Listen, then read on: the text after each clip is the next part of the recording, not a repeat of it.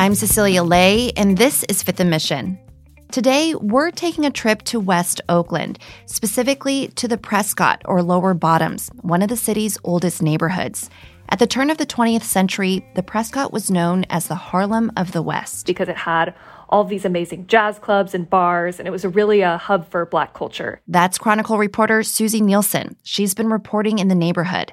Its history runs deep. The Prescott was home to the Black Panther headquarters during the 70s. Founder Huey Newton was gunned down at the corner of 10th and Center. The Prescott has also been kind of a victim of government neglect. Certain actions like the construction of a freeway through the middle of the neighborhood and urban renewal programs displaced many Black families. And fast forward to the present day. But over the last decade or so, the neighborhood has been kind of a nexus of gentrification in Oakland. It's been one of the fastest gentrifying neighborhoods. The Prescott was also struck hard by the Great Recession, which has made it a prime target for corporate investors. Susie Nielsen knows a lot about that. Last year, she helped report a Chronicle investigation and build a database that looked at home ownership trends across the Bay Area.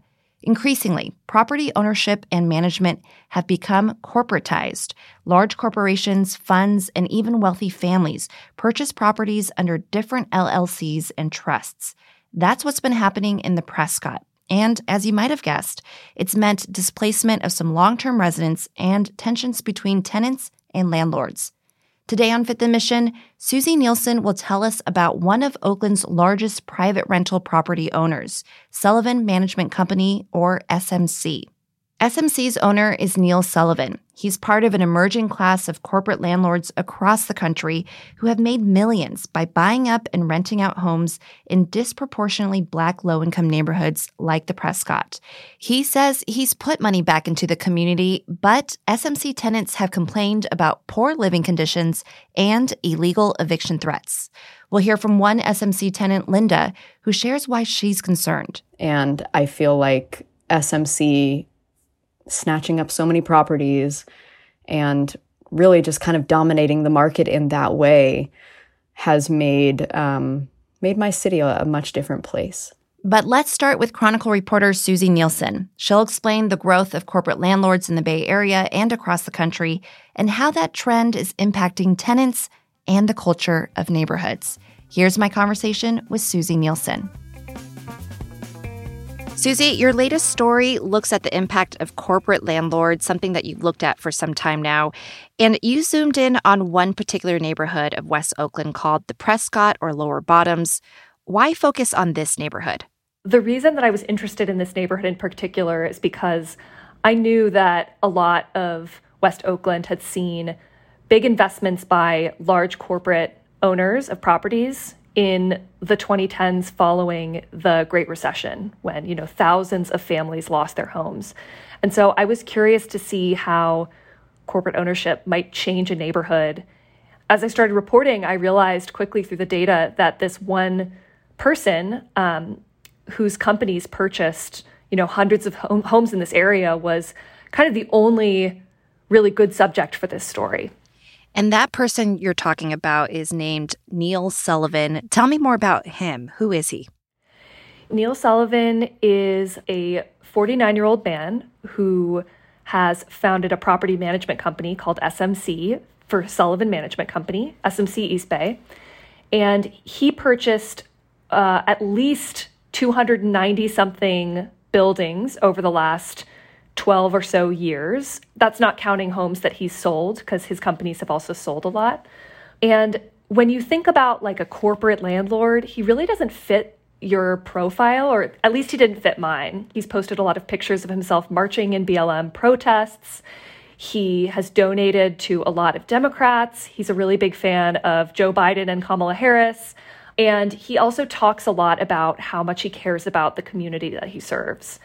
My general kind of like stereotypical image of a corporate landlord is very much like Monopoly Man energy, and that's really not what he gives off. He talks about being very invested in the community. But at the same time, he also has donated to a lot of real estate industry associations in California, organizations that have fought against rent control protections. So there's that other side to him, I would say. Tell me more about his company, Sullivan Management Company, or SMC.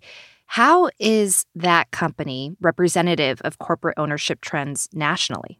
These are people who have really figured out how to monetize the business of rental property ownership and really scale it beyond what you would call a traditional mom and pop landlord. And we usually define that as someone who owns fewer than 10 properties. So Sullivan is kind of a mid to large sized corporate landlord. There was a really big boom in corporate purchasing around the 2008 recession when home values plummeted, and a lot of banks were only accepting cash for these homes. And Sullivan himself was able to raise like millions and millions of dollars to purchase these homes outright in cash. And I talked to some real estate industry experts who said that this trend is only going to continue. So this one report from Yardi Matrix, which is a real estate data group, said that institutional investors, aka these corporate landlords, will likely own 40% of single-family rentals by 2030. So landlords like Sullivan are purchasing a lot of homes in places they see as undervalued, which are often lower income, disproportionately Black neighborhoods. So the Prescott at the time that Neil Sullivan started making his purchases was disproportionately Black and lower income relative to the rest of Oakland. These properties that he purchased have really appreciated a lot in the last decade or so. So the bet paid off, and his investments have really made significant returns for both him and his co-investors. A lot of money has been made from buying homes in these neighborhoods. At the same time, a lot of tenant advocates are raising concerns about the rise of these corporate landlords. What are the differences that they found in the way that they manage properties versus mom and pop landlords? A lot of tenant advocates are concerned that the ability of these corporate landlords to kind of maximize efficiency and profit can come at the expense of habitability. There was a 2019 study done in Milwaukee that found when properties changed hands from individual owners to LLC owners, signs of housing disinvestment increased, which they saw as code violations, like has leaks or mold or something. So that's one issue that tenant advocates are concerned about. And the other thing that a lot of tenant advocates have seen, and that researchers have documented in studies, is that corporate landlords may file evictions at higher rates than their non-corporate counterparts. It's easier for these larger landlords to file notices because they usually have legal teams and they have the ability to fight out these lawsuits in court.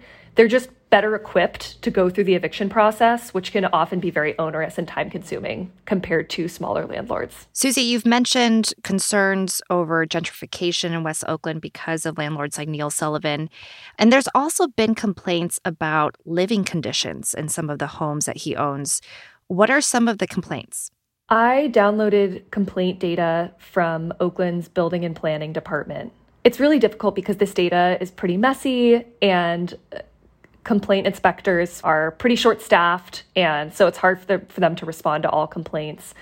But I did find at least 85 complaints related to habitability issues or potentially illegal construction related to addresses currently owned by Sullivan companies since 2013. And some of the complaints that inspectors have confirmed involved issues like rampant mold, really shoddy electrical wiring, rodent infestations, raw sewage leaks. Tenants also occasionally file lawsuits against SMC. In one lawsuit filed in 2018, the building department did inspect these units and did find violations.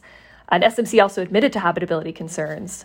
The lawsuit alleged that these units had so much mold and mildew that mushrooms were growing inside of the unit. There were raw sewage leaks again, and rooms smelled like sewage. And there was a rat infestation, and the windows of the units also wouldn't open or close. A lot of tenants have had serious complaints with these units. Susie, you visited and interviewed an SMC tenant who you called Linda in your story. We're using an alias in keeping with the Chronicle's confidential sources policy because she fears retaliation for speaking out. We spoke to Linda, and she had similar issues like you're describing. Let's listen to what she had to say. It's just kind of a dank apartment. I've got purifiers running all the time, and I've always had those running, and it's just never been manageable. And I have started to see it coming from like behind the paint in my bathroom. I'm immunocompromised. I often wonder if I lived somewhere else, if I would be having the same health issues that I have. Linda also shared that she had holes open up in her walls. It's literally just a hole, and it's empty inside. There's no insulation. There's nothing in between. And I can see wood slats in there. It's like the wall is disintegrating. And it's wet. You can feel the moisture. I see lots of moisture build in my windowsills, and that definitely makes me nervous.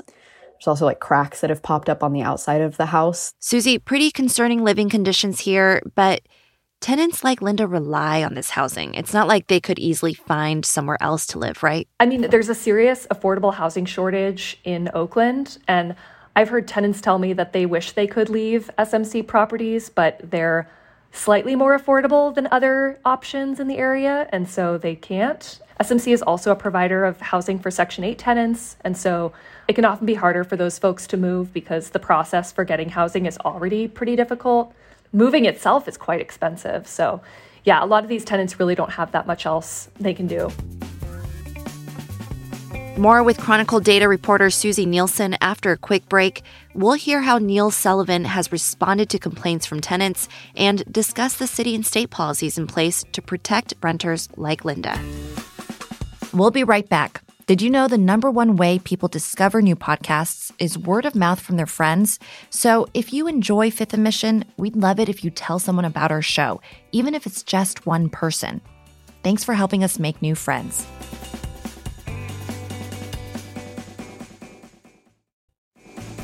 Susie, before the break, we talked about maintenance complaints raised by SMC tenants. You spoke to the owner of SMC, Neil Sullivan. How did he respond when you asked him about these issues? Neil is very adamant that his company is very quick to respond to repairs and denied. Basically, all of the examples I gave to him, he said, were either false or exaggerating. I spoke to a tenant who said that she had had a broken heater for 3 years and SMC hadn't responded to that. And he said that that was absolutely impossible, that SMC is always quick to respond to repairs and they take pride in being really good property managers. And, some tenants I talked to did say SMC is really quick to respond. We always get our stuff responded to on time. It's just that that isn't always the case with tenants I've spoken to, like some of these plaintiffs in these lawsuits and complaints. So one other thing I heard from Sullivan when I brought up these complaints is that he said he believes that a vast majority of these complaints are coming from this group called the SMC Tenants Council, which is a union of SMC tenants that formed early in the pandemic to demand rent forgiveness from Sullivan and also to, advocate for better conditions in their units. So he said basically that they're a hostile activist group and he does not negotiate with them. And he believes that they're one of the main reasons why his units have had so much negative exposure. It sounds like a lot of the tenants are feeling very vulnerable to leaving their homes, getting evicted. Tell me more about the way SMC has handled eviction notices to tenants. When I asked for data from the Oakland Rent Adjustment Program, which requires that most landlords in Oakland file eviction notices with them, I got data back and was able to find that from mid-2020 to mid-2022, at least 30 unique addresses managed by SMC had received eviction notices during the pandemic. And most of those notices were for non-payment of rent.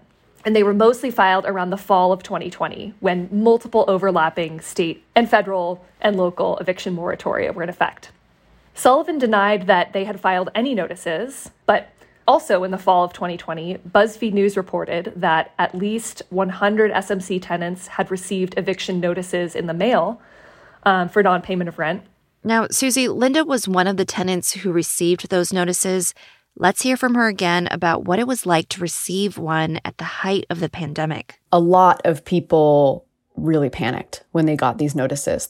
The pandemic brought a lot of people to a place that they've never been before, a place of fear and uncertainty and debt. And that debt is very real and very big and very scary. especially when you're up against somebody who has millions and millions of dollars. It's really scary to think that they could just hire whatever lawyer they want and take me down and ruin our lives in a heartbeat. How did Sullivan respond, Susie? When I asked Sullivan about these notices, he said that they were sent in error, that he did not mean to evict anybody. But to me, the language that they are rescinding the notices doesn't really jive with that interpretation of what happened. So I'm still kind of confused, and I tried to lay that out in the story as cleanly as possible. But there seems to be some kind of conflicting narrative about what happened in the fall of 2020. At this point, what protections do SMC tenants have? Yeah, so right now, the Oakland and Alameda County eviction moratoria are both still in effect, but the COVID emergency is about to expire, and it's very possible that those moratoria could be expired, one or both of them, in which case SMC tenants will once again be vulnerable to evictions for non-payment of rent. And I think that a lot of them are feeling scared, and I don't really know how Sullivan's team will respond. He has told me that he has not raised rent for any of his tenants over the course of the pandemic, and that he's committed to working with people who are behind on rent to not evict them.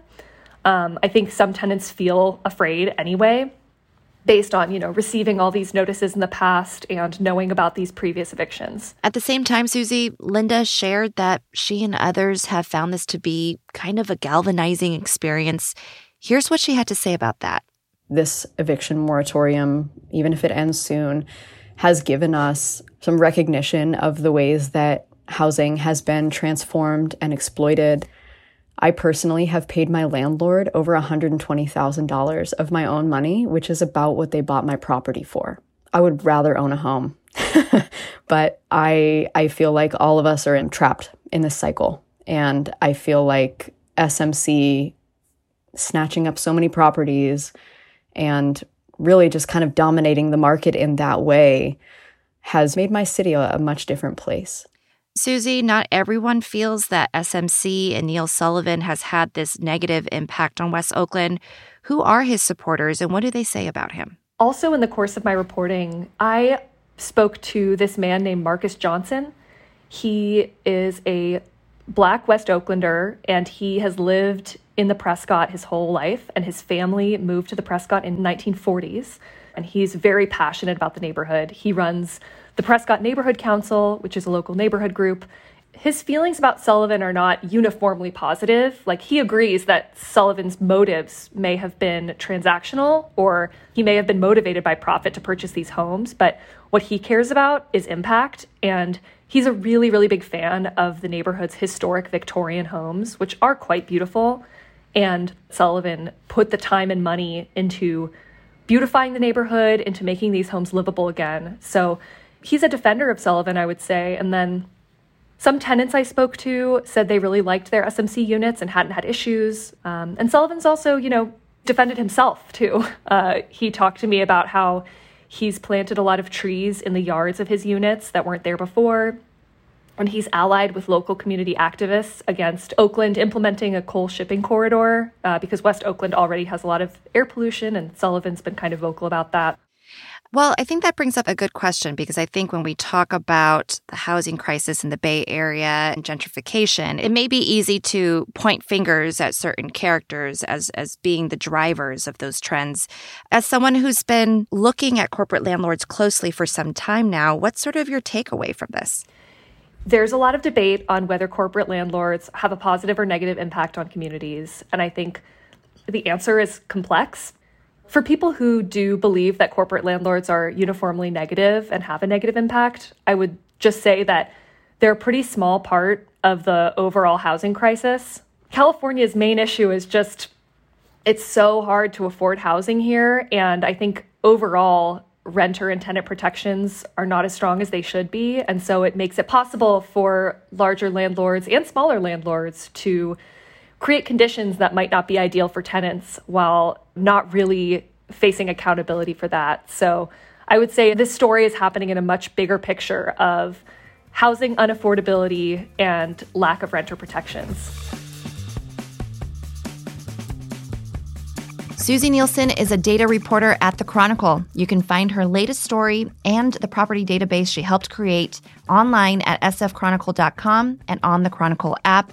Thank you to Francesca Fenzi and Sarah Feldberg for helping to produce and edit this episode, and to you for listening.